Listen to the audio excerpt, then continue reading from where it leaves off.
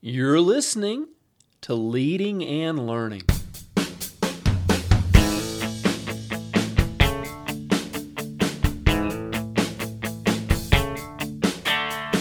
This is the place where we talk about practical leadership, theology, fitness, how to create winning habits, and so much more. My name's David Spell, and I'm a retired police officer, a pastor, a New Testament scholar, and a leadership coach. My goal on Leading and Learning is to help you live your best life. Thanks so much for joining us today.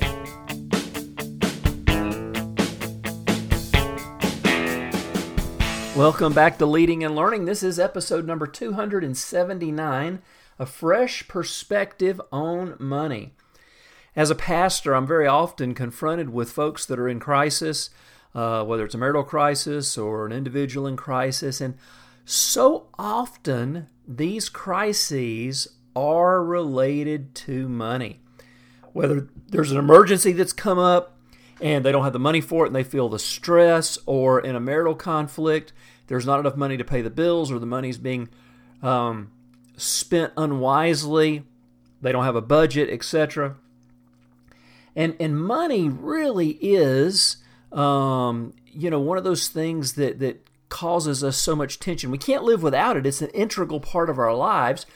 But understanding what God has to say about money and getting a biblical perspective on money is very, very important. And what I'm going to do today is I'm actually going to bring you 3 thoughts from the master himself, Dave Ramsey. Some of this material I'm adapting from him.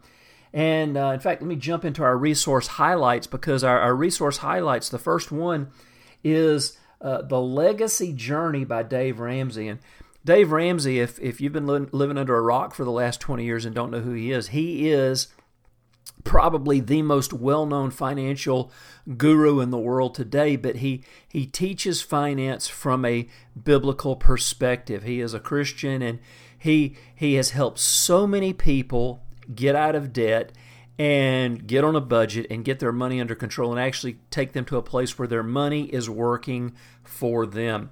And if you haven't heard him, he's got a radio show, he's got podcasts, he's got books. But this book, The Legacy Journey, is a phenomenal resource on using our money to create a legacy for our kids, for our grandkids, and for those after us.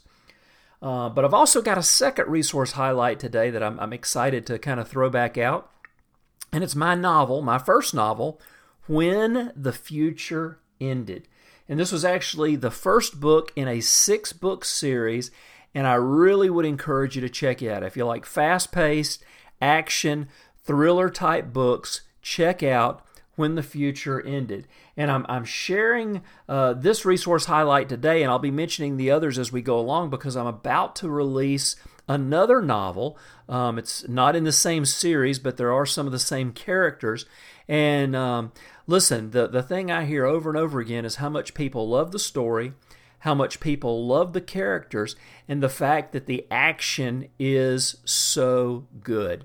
And of course, there's a romance kind of woven in as well. So make sure you check out The Legacy Journey by Dave Ramsey and When the Future Ended by me. Well, okay. We're talking about a fresh perspective on money. And one of the things Ramsey says, one of the things he kind of talks about in this book, is the fact that money really needs to be viewed through 3 lenses. And the first lens that we need to view our resources through, whether it's our money, whether it's our home, whether it's the money we have in savings, our job, other income we have coming in, everything that we have belongs to God. So the first lens that we're looking through is God's ownership. Everything comes from God. Psalm 24:1 says, "The earth is the Lord's and everything it contains." The earth is the Lord and everything it contains, Psalm 24:1.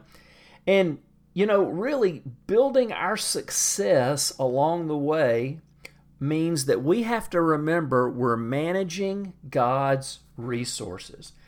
This is a powerful principle, because if you're a Christian If you're not a Christian, that's cool. These principles will still help you. But if you are a Christian, listen, what we have has been entrusted to us by God. Whether that's our family, our job, our very lives, but also our resources. What are we doing with it? Because catch this, as a Christian, we should be living in the light of eternity. And if we're living in the light of eternity, we understand that one day we will give an account to Almighty God about what we did with His stuff, the stuff He entrusted to us. So we've got to be wise with our finances. And the amazing thing about God is He's not going to say, what did you do with Bill Gates' fortune? What did you do with Warren Buffett's fortune? No. That's on them. He's only going to ask about what I did with what He entrusted to me. And if you read in Matthew 25, just as a bit of an aside, if you want to just kind of get into this a little more, read the parable of the talents in Matthew 25, because it's such an insightful parable that Jesus shared with us. The master called 3 servants. The master was going on a journey. He called 3 servants, and he gave them amounts of money based on their own gifts and talents. One guy received basically 5 bags of gold. The other guy received 2, and the third received 1 bag of gold. And the master said, listen, I'm going on a long journey. Use this, work with it, invest it, make more until I get back. And when the master returned, the man with 5 had converted those 5 bags of gold into 10. The man with 2 had converted it into 4. And the master praised them. He said, I gave you, a little bit. You've invested it wisely. You've started businesses. You've done whatever. And, you're going to be blessed because of it. But the third servant, he just handed the 1 bag of gold back. And he said, I was scared. I was scared I'd fail. You're a hard man. And so I just hid the money. And the master was furious. He said, you could have at least put it in the bank and gotten some interest for me. So what are we doing with what God's entrusted to us? Ownership. Everything belongs to God. We're the trustees. And if we got this idea in our heads, it would change everything. It's not that we wouldn't still enjoy the resources God's given to us, but we would probably think twice about some of the things that we do with that money. We would probably think twice about where our money goes. Listen, God's got no problem with you having nice things. God's got no problem with you being blessed and living in a nice house and driving a nice car. But at the same time, what are we doing with the other? And how are we allotting it? And how are we allocating it? So God is the owner. That's the first lens we're looking through. The second lens that we're looking through, man, this one's brutal. This is brutal. But if you listen to Dave Ramsey for a length of time, you know that he shares the unvarnished truth. He's the guy who, he doesn't sugarcoat it. He tells you like it is. Well, here's the second lens when we're getting a fresh perspective on our money. It's this: magnification. The second lens is magnification. What does that mean? Well, here's what it means. Your money, or let's even take it a step farther, wealth makes you more of what you are. Wealth makes you more of what you already are, whether good or bad. If you're a jerk with a little money, you'll be a much bigger jerk with a lot of money. But on the other hand, if you're generous now, you'll become even more generous later. You'll become somebody who will look to leave a legacy behind with their finances. For you, planning your estate and thinking down the road, giving, being generous, those things will come natural to you. Whatever you are now will be multiplied as you create more money. Now, here's an interesting thought, and I've heard this on so many occasions, is this idea that, I really can't afford to give now. And this is usually in the context of the church or, some other nonprofit setting. I really can't afford to give to the church now. I can't afford to give to missions now. I really can't afford to support that homeless shelter. I really can't afford to support children through Compassion International. I really can't afford to, help build wells, with, one of the great organizations that does that. But when I get more money, when I get in a better place financially, when I get more well off, then I'll be more generous. Well, friends, if that's ever been your attitude, you've just been lying to yourself, because it doesn't work that way. Remember what we said, God is the owner and we're the trustee. And if we can't be responsible, if we can't be trusted with the little that we have now to begin to allot certain percentages to certain good causes, then what makes us think that we've got more, we're automatically going to become more generous? It just doesn't work. And the sad state of affairs is, we all, joke about winning the lottery, but the reality is most people who win the lottery are broke again within a couple of years. I can't even wrap my head around that.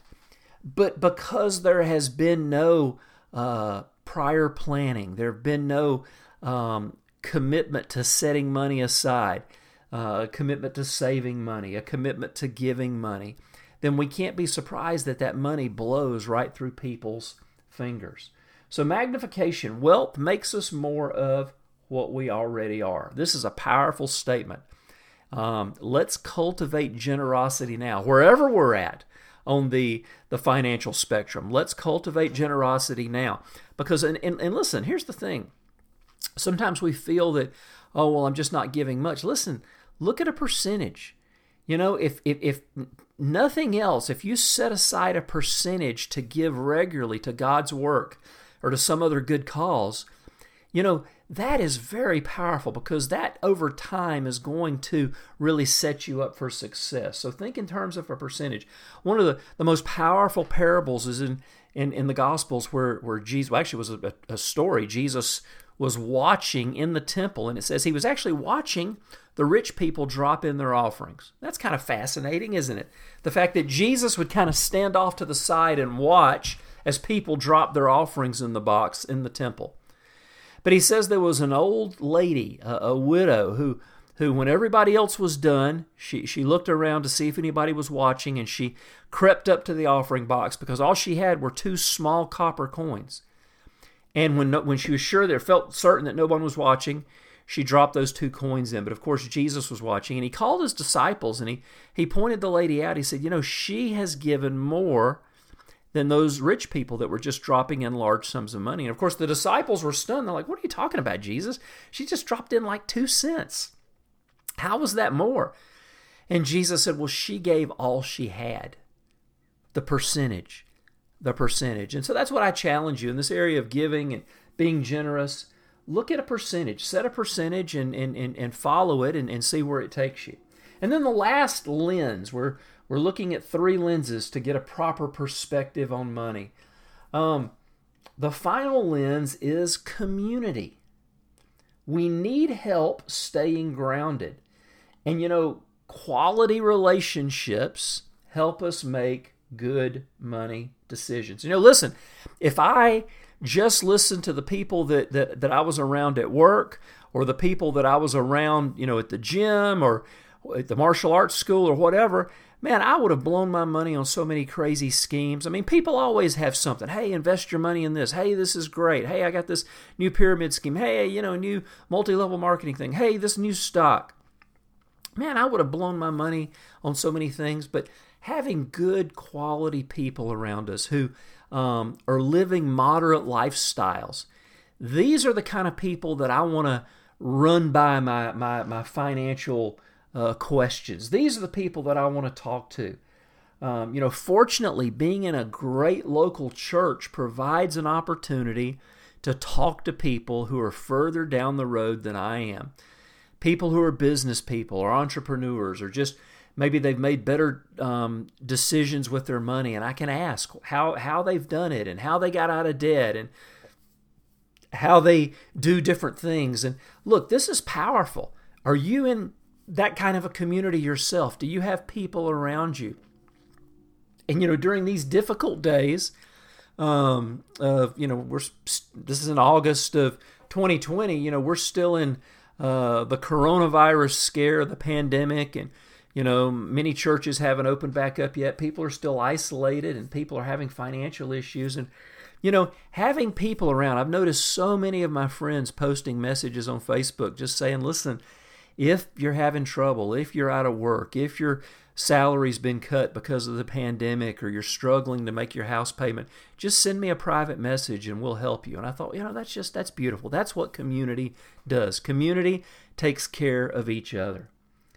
So let's put ourselves in a good community. Solid community keeps us sane while everything else around us seems to go crazy. Boy, isn't that the truth? Isn't that the truth? So just a quick recap. We're looking at some fresh perspectives on money, and we're looking at 3 lenses. The first lens that we should look at our money through is God's ownership. He owns it all. We will give an account for what we do with the resources He's given us. The second one is magnification. Our finances magnify us. The more of what we have makes us the more of what we are. The more of what we have makes us the more of what we are, whether good or bad. And then the final lens is community, to help us stay grounded, to help us make good decisions, to give us a perspective. There's something about living in a community where you see people that are financially well off, and yet they're living a moderate lifestyle. Listen, that's good to emulate those kinds of people and to follow that kind of living and those kinds of decisions. Well, friends, I would love to hear from you. What are your thoughts on these important points?